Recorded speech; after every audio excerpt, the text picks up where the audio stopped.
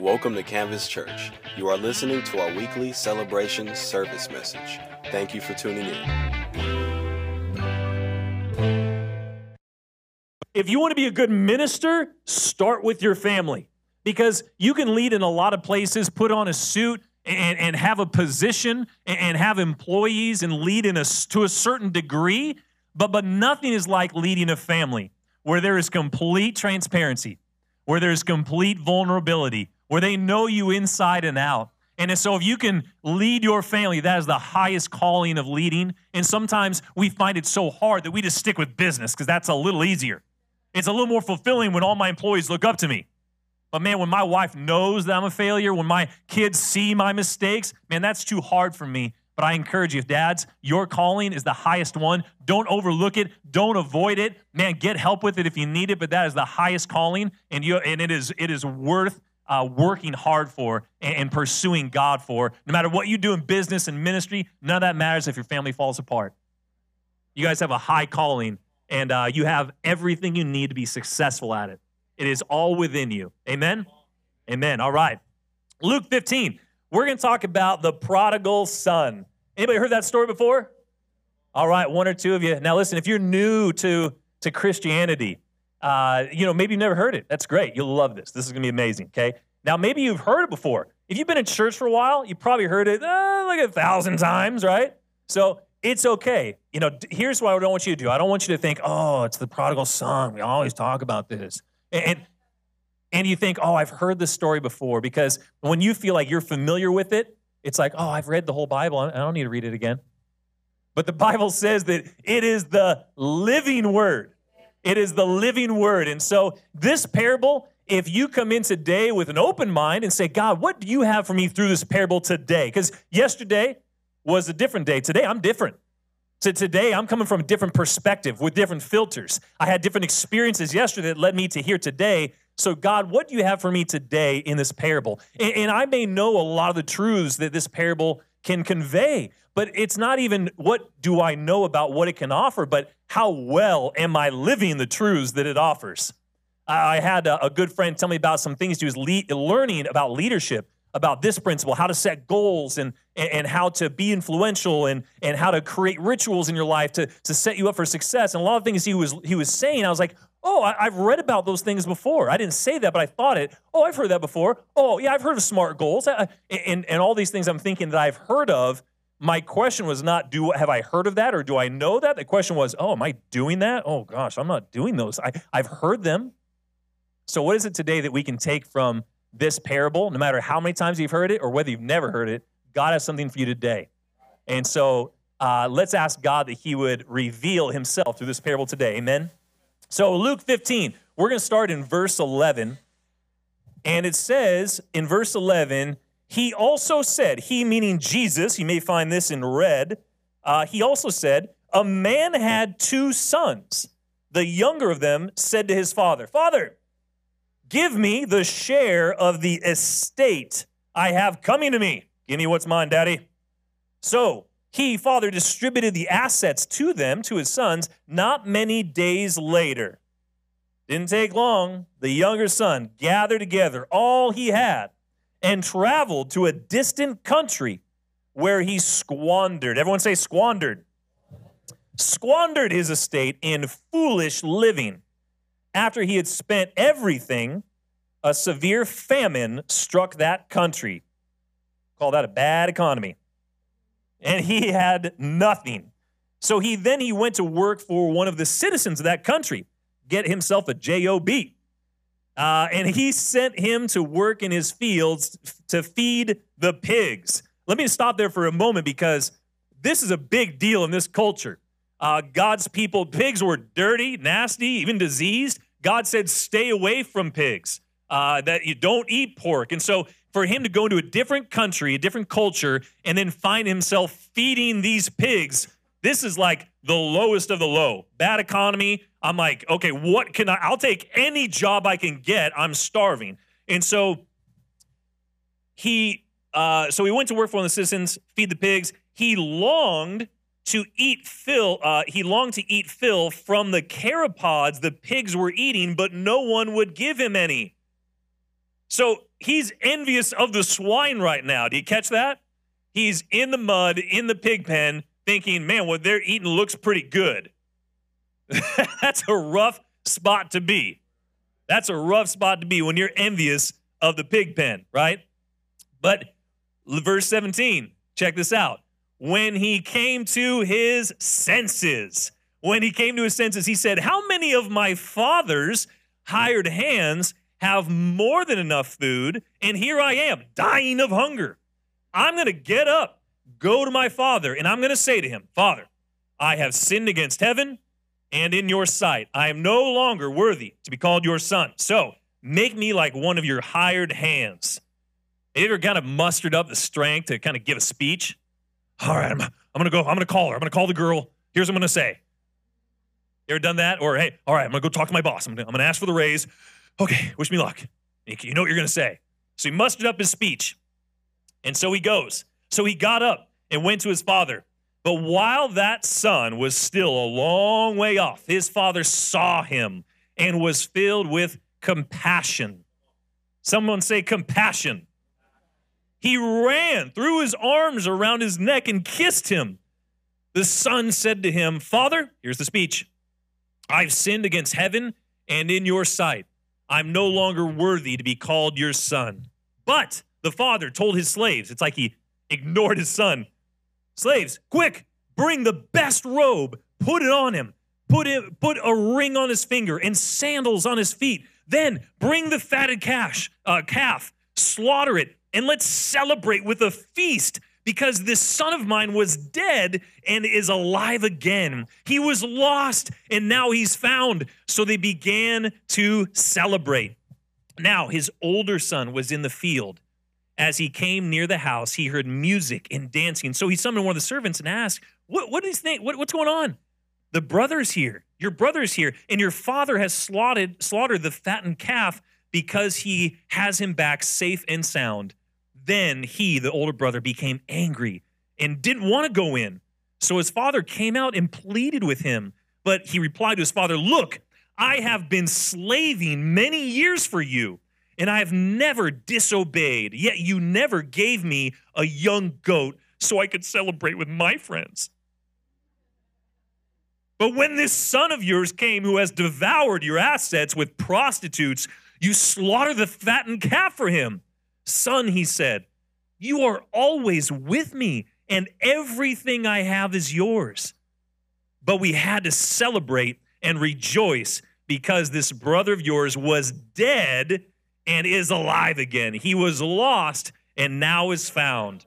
Amen. Lord, you are so good to us. God, I pray that we would understand your heart. I pray that people walk out of here, God, more in love with you because they know how in love you are with them. God, I pray that we would learn what we need to draw near, have confidence and trust our good, good Father. In Jesus' name, amen. Amen, amen, amen. Man, there's so much good stuff here. And it's Father's Day today.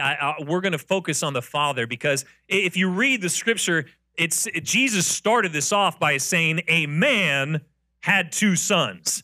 We focus so much on the prodigal, which is not a bad thing. It's good, the son that was lost. But man, this is a story about a father. This is a story about a father, about your father and my Father, our Heavenly Father. And so we're going to focus most of our attention today on him, and that's where I believe is going to do the most good for us. But for a moment, I don't want to overlook the sons because there's a lot we can take away here. And so if we look at the younger brother, he took this inheritance. He said, Dad, give me what's mine. It wasn't normal to give that inheritance early. That wasn't normal. But I believe there's a quote that says, I think it was Thomas Jefferson who said that I prefer dangerous liberty to peaceful tyranny.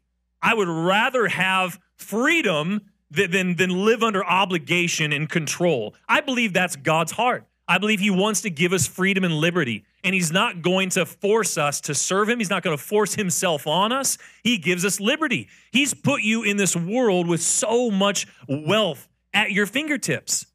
He really has. There's so much in this world to offer, and he says, yes, you can have this. Go for it.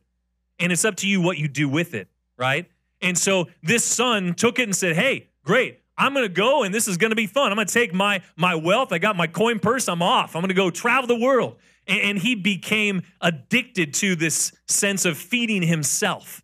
He became addicted to it and squandered it, whether it's prostitution or gluttony or whatever just felt good, until he hit rock bottom. I'm so grateful the Bible says that God can use all things for good for those who love him. Man, how many of y'all have ever hit rock bottom before? Just me? Okay, some of y'all are honest. Maybe you haven't hit yet. Maybe you need to. Man, I'm so grateful for the rock bottom moments in my life, because number one here, what we can learn from the prodigal is that he got fed up. Number one, he got fed up. He was done. He was exhausted. It says there that he came to his senses. I got to be honest with you, before that, he was senseless. He wasn't using logic. He wasn't thinking clearly. We can get so hooked on feeding our senses that, have you ever got to a point where you're like, how did I get here? I've been there before. Man, some of y'all may have been there too, where you think, I never imagined myself right here in a pig pen, jealous of the swine. And maybe for you, what is that thing for you? Maybe that fed up is your marriage. I'm done. Like, how did we get here? How did I give to commitment to you at the altar in love, and now I feel like I hate you. How did I get here? My finances, man. I thought by the time I was this age, now I got this much debt. How did I get here? Man, I imagine my kids to just love their dad and obey everything. How did I get here? What is the thing? My career, man, I thought I was going to be here, but how did I get here? Man, there comes a point where you come to your senses. This is not where I want to be. Something has to change. Haven't we all had those moments? So number two, he owned up. He got fed up. Number two is he owned up. This is where this son takes responsibility. Where he takes responsibility. He repented. And repent is this Christianese word. We got some words around. If you're new to church, we'll try to explain them along the way. Repent's really simple. It just means to change direction. That's it. You change direction and you've repented. Some people think that, I've got to build a track record and I got to be really good for 5 years and then I'll have repent. No. The moment you say, I'm done, I'm facing a new direction, you take one step, guess what? You've repented. That's what God asks of us. He's not asking us for us to be perfect, but be willing to change. So this is a son who said, you know what? Man, I'm taking ownership. He said, Father, I have sinned against heaven and in your sight. It wasn't just you, Dad. It was against heaven and against you. He took responsibility for his actions. There was a point in my life, and I remember the moment, the date. I remember the year that took place. I was 30 years old, and I said, you know what? I'm done. I'm taking responsibility for my life. I'm no longer a victim. I'm no longer gonna let my flesh dictate my decisions. I'm gonna start taking control of my own life with God's power, because he's empowered me. And when you begin to take control of your life, take personal responsibility, it liberates you. Because when you are at the whim of your flesh to say, what feels good? I'm going to go buy more stuff on Amazon, or I'm going to take a drink, or that cannabis, or that anger. I'm right and you're wrong, and it feels good to be right, doesn't it? And we always want to feed ourselves, but it becomes intoxicating, and we lose our senses. We get trapped into it, and so we have to come to our senses and take responsibility and say, no, I'm not a victim. I'm not going to be controlled by my circumstances or by others' opinions, by the government or by the economy. No. I'm not a victim. I am in control. I have a father. I'm going to go back to that father. And so he repented. He got up out of the mire, out of the mud, out of the muck, and said, I take responsibility. So what did he do? Number three, he offered up himself. He offered up himself. He submitted. He went from someone who said, it's about me, serving myself, to saying, make me a servant. Make me a servant. I don't want to run my life anymore. I'm screwed it all up. I want to serve you. thank God that the father knew better and said, I appreciate that, but you're not just a servant, you're a son. But he came humbly saying, make me a servant. I would rather be a servant in your house than be Lord over my own life. Man, that's the point we need to get to. At some point, you will hit that low where it's, I don't want to be Lord of my life anymore. But I want to give, I want to become a servant. Romans 1 through 2, Romans 1 through 2 says to offer yourselves as a living sacrifice. Offer yourselves to your heavenly Father. And so we see this son who was addicted to serving himself and satiating all of his desires. But at the end of the story, I just want to take one moment and draw your attention to the older brother, because that's worth addressing. Why is Jesus telling this story for a second? If you go back to the story at the top of chapter 15, it says that the tax collectors that were bad dudes in that society, they saw them as like traitors to the culture. The tax collectors, the sinners, were approaching to listen to Jesus, and the Pharisees and scribes were complaining. The Pharisees and scribes were the religious leaders at the time, the educated, the do-gooders. They were the good people, the leaders of that time. He said that they were complaining, this man Jesus welcomes sinners and eats with them, complaining about Jesus. And so why does Jesus tell the story? And he's contrasting this prodigal son, but let's not neglect that older brother for a moment, because think about who he's addressing here, all these sinners and these religious folks that are condemning him for addressing them. And so this older brother that we see is that there's really two sides to the ego coin, right?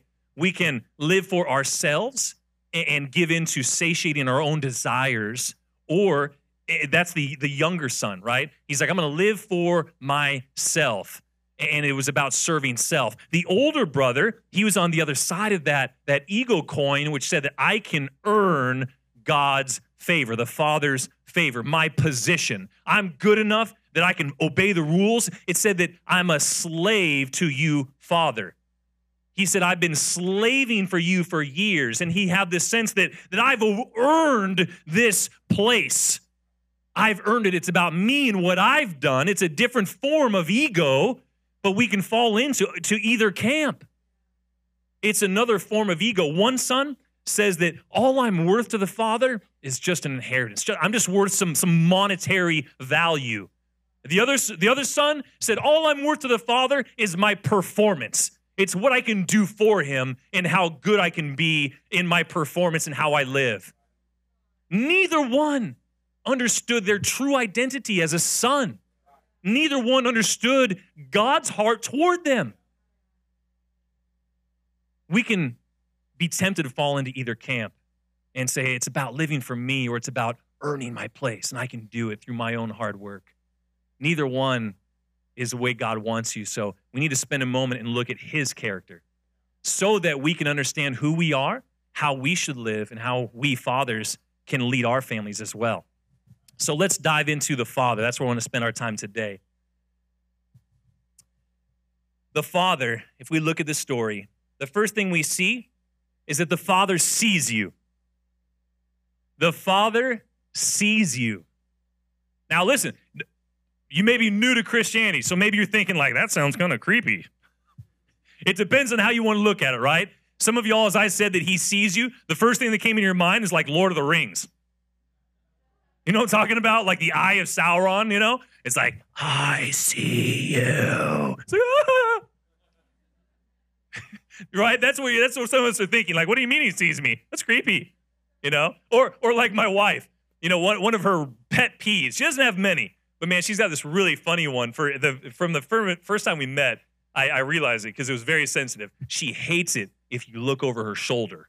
Can't stand it. And so, like, even if I'm not trying to, you know, we're like sitting on the couch, hanging out, like watching a movie or something, and she'll pick up her phone to do something, and if I just glance over, she's like, stop looking. I'm like, oh, sorry. And she really can't stand when I look over her shoulder. Or if I'm like behind her, she's, what are you doing? I'm like, nothing. But she can't stand if I'm looking over her shoulder. And sometimes we see God in one of these perspectives, right? oh, it's like, oh, God sees me. He's the creepy God. Or that he's like nitpicking, looking for our mistakes and, invading our privacy. That's not who God is. He does see you, but it's about your motivation, right? It's about why God sees you. So oftentimes we think that we are too far from God. We think that we're too far from God. My life is so bad. I'm so distant from God. He doesn't even see me. But this is your heavenly Father, that you can't be too far from God. No matter where you've walked, no matter how far you think you've gone, he's right there behind you the whole way. He doesn't leave you. He's right there with you. No matter how far you are, the moment you turn around, he's right there ready to receive you. The moment you turn, the moment you repent, you are not too far from God. The other thing we think oftentimes is that we're not worthy.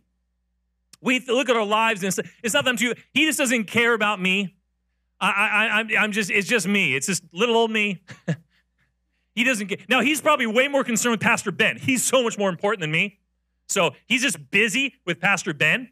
But with me, he doesn't. I'm nothing. My problems, he doesn't care. And we don't see value in ourselves, and so we're tempted to think that God doesn't value us either. But listen to this. Job 7, verse 17. This is at a low point in Job's life where he says, I loathe my life. He's like suicidal. Like, I don't like me. I don't like my life. Like, I'm ready to be done. Take my life from me. He says here, God, what is man that you think so highly of him and pay so much attention to him? I don't get it. I don't like my life. Why do you like my life? We don't comprehend it. It's by faith that we just have to trust that, okay, maybe he actually does love me, because he does. Psalm 144, the psalmist writes here in verse 3, Lord, what is man that you care for him? The son of man that you think of him. Man is like a breath. His days are even maybe like bad breath. I don't know. But his days are like a passing shadow. It's like here today. I mean, my life's nothing, God. Why do you care? But he does. But he does. That is our confusion with God is I don't get why you care about me. I'm so bad. I'm so minuscule. I don't think you really notice me. But a good father does see his children. Acts 17:27. Paul preaches to Athens. He says, yet he, God, is actually not far from each one of us. He's not as far as you think. He is right there with you. Think about a father, like a good father. Some bad ones. Maybe you had a father that let you just kind of run off and be home in a few days, right? Just run off in the woods. I don't know. but there's good fathers who they've got kids and like keeping track. Okay, okay, 1, 2, okay, got my kids, and they're keeping track of them, right? And maybe you all lost it. Oh, don't raise your hand. I've lost a kid once or twice. It happens. Hey, we got outnumbered, okay? Went to go 3, you got to go to zone defense, okay? We're not perfect yet. So don't judge me. But a good father is going to keep an eye on his kids, right? And try to protect them. Some of y'all get like crazy and, have them like your kid in a bubble, but a good father will at least keep an eye on his kids. How many of y'all know your kid when they get the potty dance? You know what I'm talking about? Parents, you know what I'm talking about, the potty dance. It's like, you see this little movement, you're like, oh, you got to go potty, don't you? And everyone else is like, what?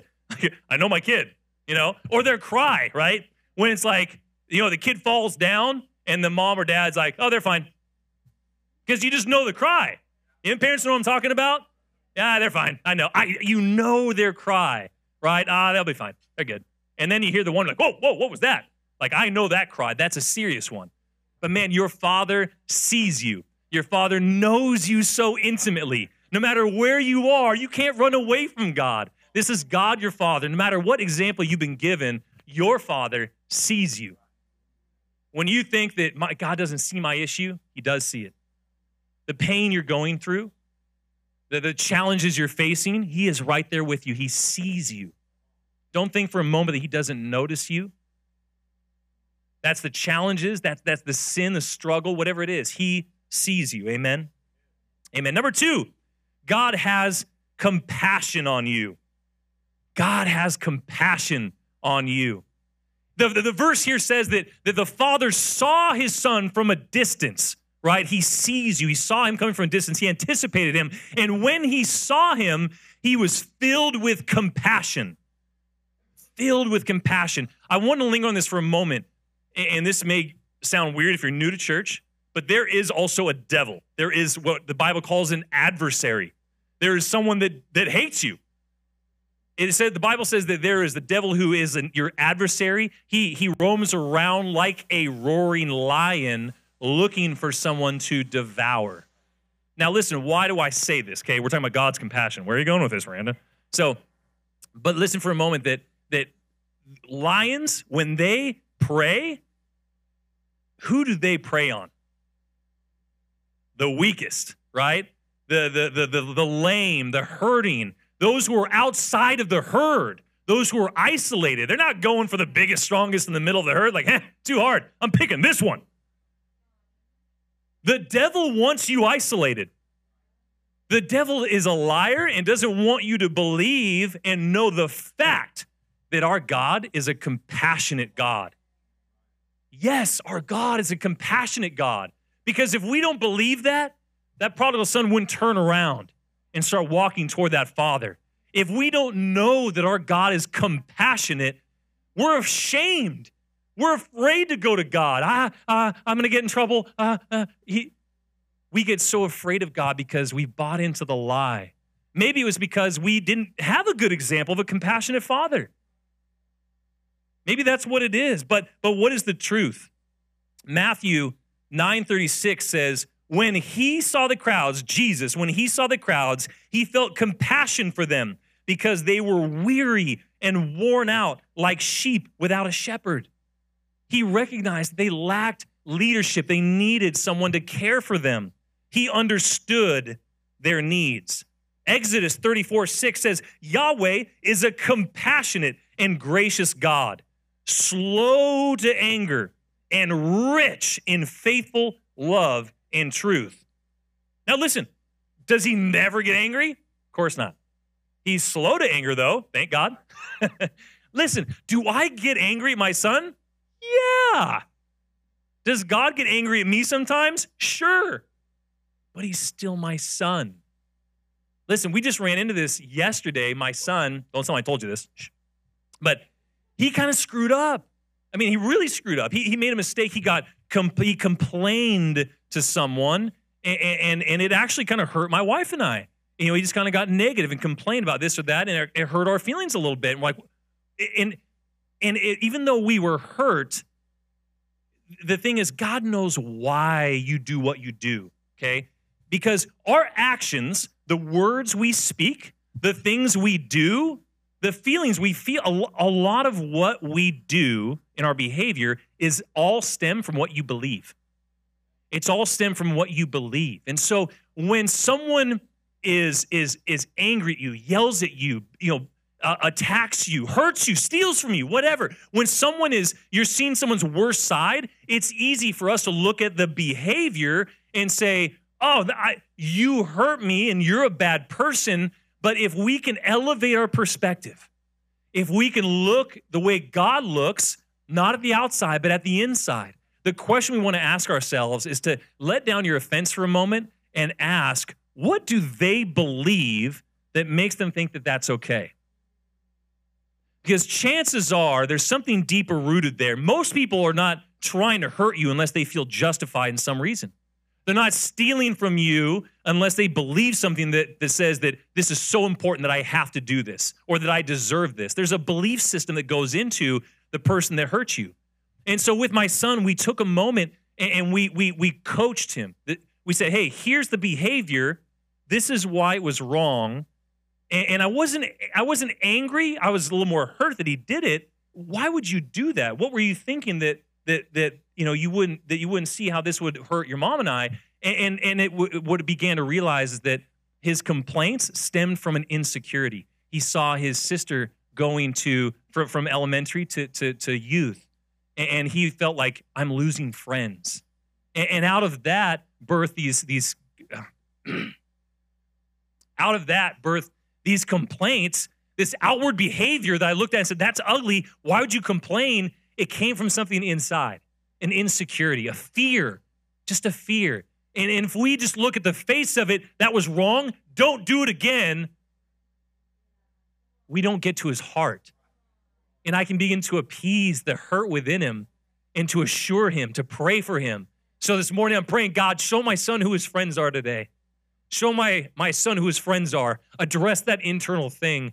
And after that coaching session, guess what? He walked away with a positive attitude. He walked away accepting his consequence. He walked away today excited to come to church and closer to his mom and I because we understood his heart better. You serve a God who is compassionate.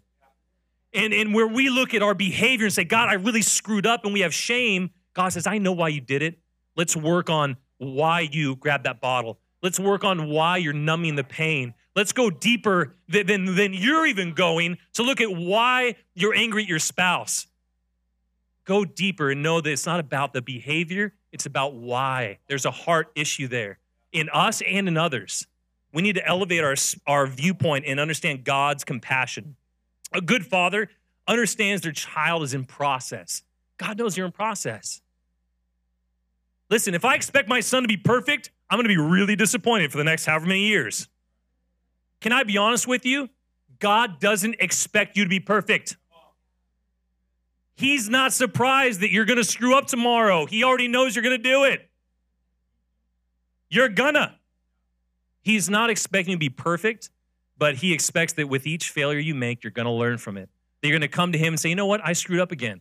What did I do wrong? How can I do it better, God? And just know that he's not going to condemn you. There's no condemnation for those who are in Christ Jesus. You are a son and a daughter. Know that your father is compassionate towards you. If you believe that, say amen. All right. Number 3, your father pursues you. Your father pursues you. The scripture says that the father saw his son, had compassion on him, and then ran out to meet him. He didn't wait. He didn't say, oh, knew it, told you so. Come on in. I've been waiting for this. Come on. No, he's like, yes, you're back. And he ran out to meet him. You have a God, a father in heaven that pursues you. Not like an earthly father that can run a little distance. I'm getting to be an old man now. I can't run as far as I used to.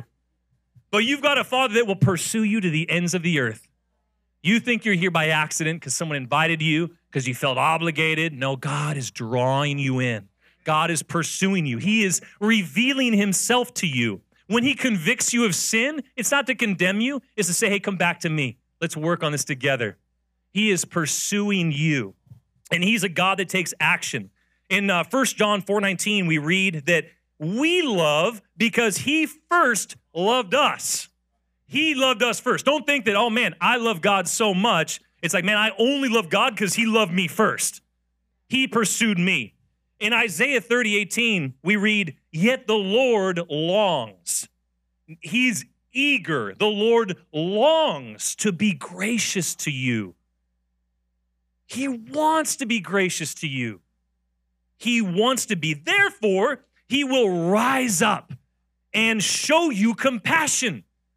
Rise up. He's taking action. He's moving forward toward you. He's rising up so that I can show you compassion. We have a God that's taking action to pursue you. He loves you so much that he has sent his son to seek you out and bridge the gap. You may not have had a father that followed up on his word. When he said, I love you, maybe he didn't even say I love you. Maybe he said, I'll be at the game, and he wasn't there. We serve a God that says, I love you, and I'm going to rise up and show you. Fathers, follow through on your word to your children. Rise up, pursue them. Pursue their heart. Take that time with them. Number 4, the Father celebrates you. The Father celebrates you. If we go back to the scripture for just a moment, again, the reason why we read this, or when Jesus is addressing the sinners and then the religious folks, he goes on to try to explain the value of these people. You religious folks, listen, do you understand what these people are worth to me? He says that there is, what man a man among you has 100 sheep and doesn't leave the 99 to go find that one, because it's that valuable. In that time, sheep were a source of income. This was my livelihood. and they would go and pursue that one. He goes on to say, if a woman loses one of her 10 pieces of silver, will she not scour around for that one piece and then invite her friends or neighbors, say, celebrate with me? I found the one that was lost. And he's saying, you're still not getting it. It's not just a sheep. It's not just a coin. It's like a son that died and that came back to life. He's trying to articulate, do you not see, religious people, the value of your brothers? This is your life. And so he celebrates. He said that he gave him a robe. That's a covering, a protection, that's honor. He put a ring on his finger and gave him authority as a son. He put sandals on his feet, said, you're not a servant, you're a son. You have value. And he is celebrating, not your perfection, not how good you've behaved. This is a man that didn't behave well. All he did was come humbly and say, I submit to you as a servant. He said, no, you're more than that. You are my son. That's what he wants, is not perfection. He wants submission and trust that we serve a God who wants your best and who's willing to give everything for you. That's why he gave his son Jesus. He's a God who took action and said, my son Jesus, I'm going to send Jesus into the world to be tempted in every way that you've been tempted, compassionate toward and understanding toward all of our weaknesses, yet has not sinned. And so that son died on the cross solely for you and for me, because we serve a compassionate God who is not here to condemn you, but here to empower you to live a life. Because what did he tell his son, his older son? Everything I have is yours. You don't earn it by perfect living. You have it through your DNA. Through your DNA. My son could act up as much as he wants, but guess what? He's going to have an inheritance. He can go in the fridge anytime and grab food. Man, everything I have is his. With my permission, of course. But everything I have is his. But our God wants to bestow great blessing on us, and he's willing to give you his everything because you are that valuable. And so we can walk to God confidently and boldly, knowing that he'll meet you right where you're at. No matter where you've been, you are not too far from God. Thank you, Jesus, for this amazing word. God, I pray that we would walk away knowing how good you are and how magnificent you love us, God.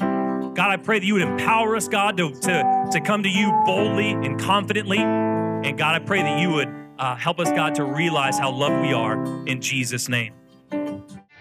Thank you for joining us today. For more information, please visit our website at www.canvaschurchsd.com.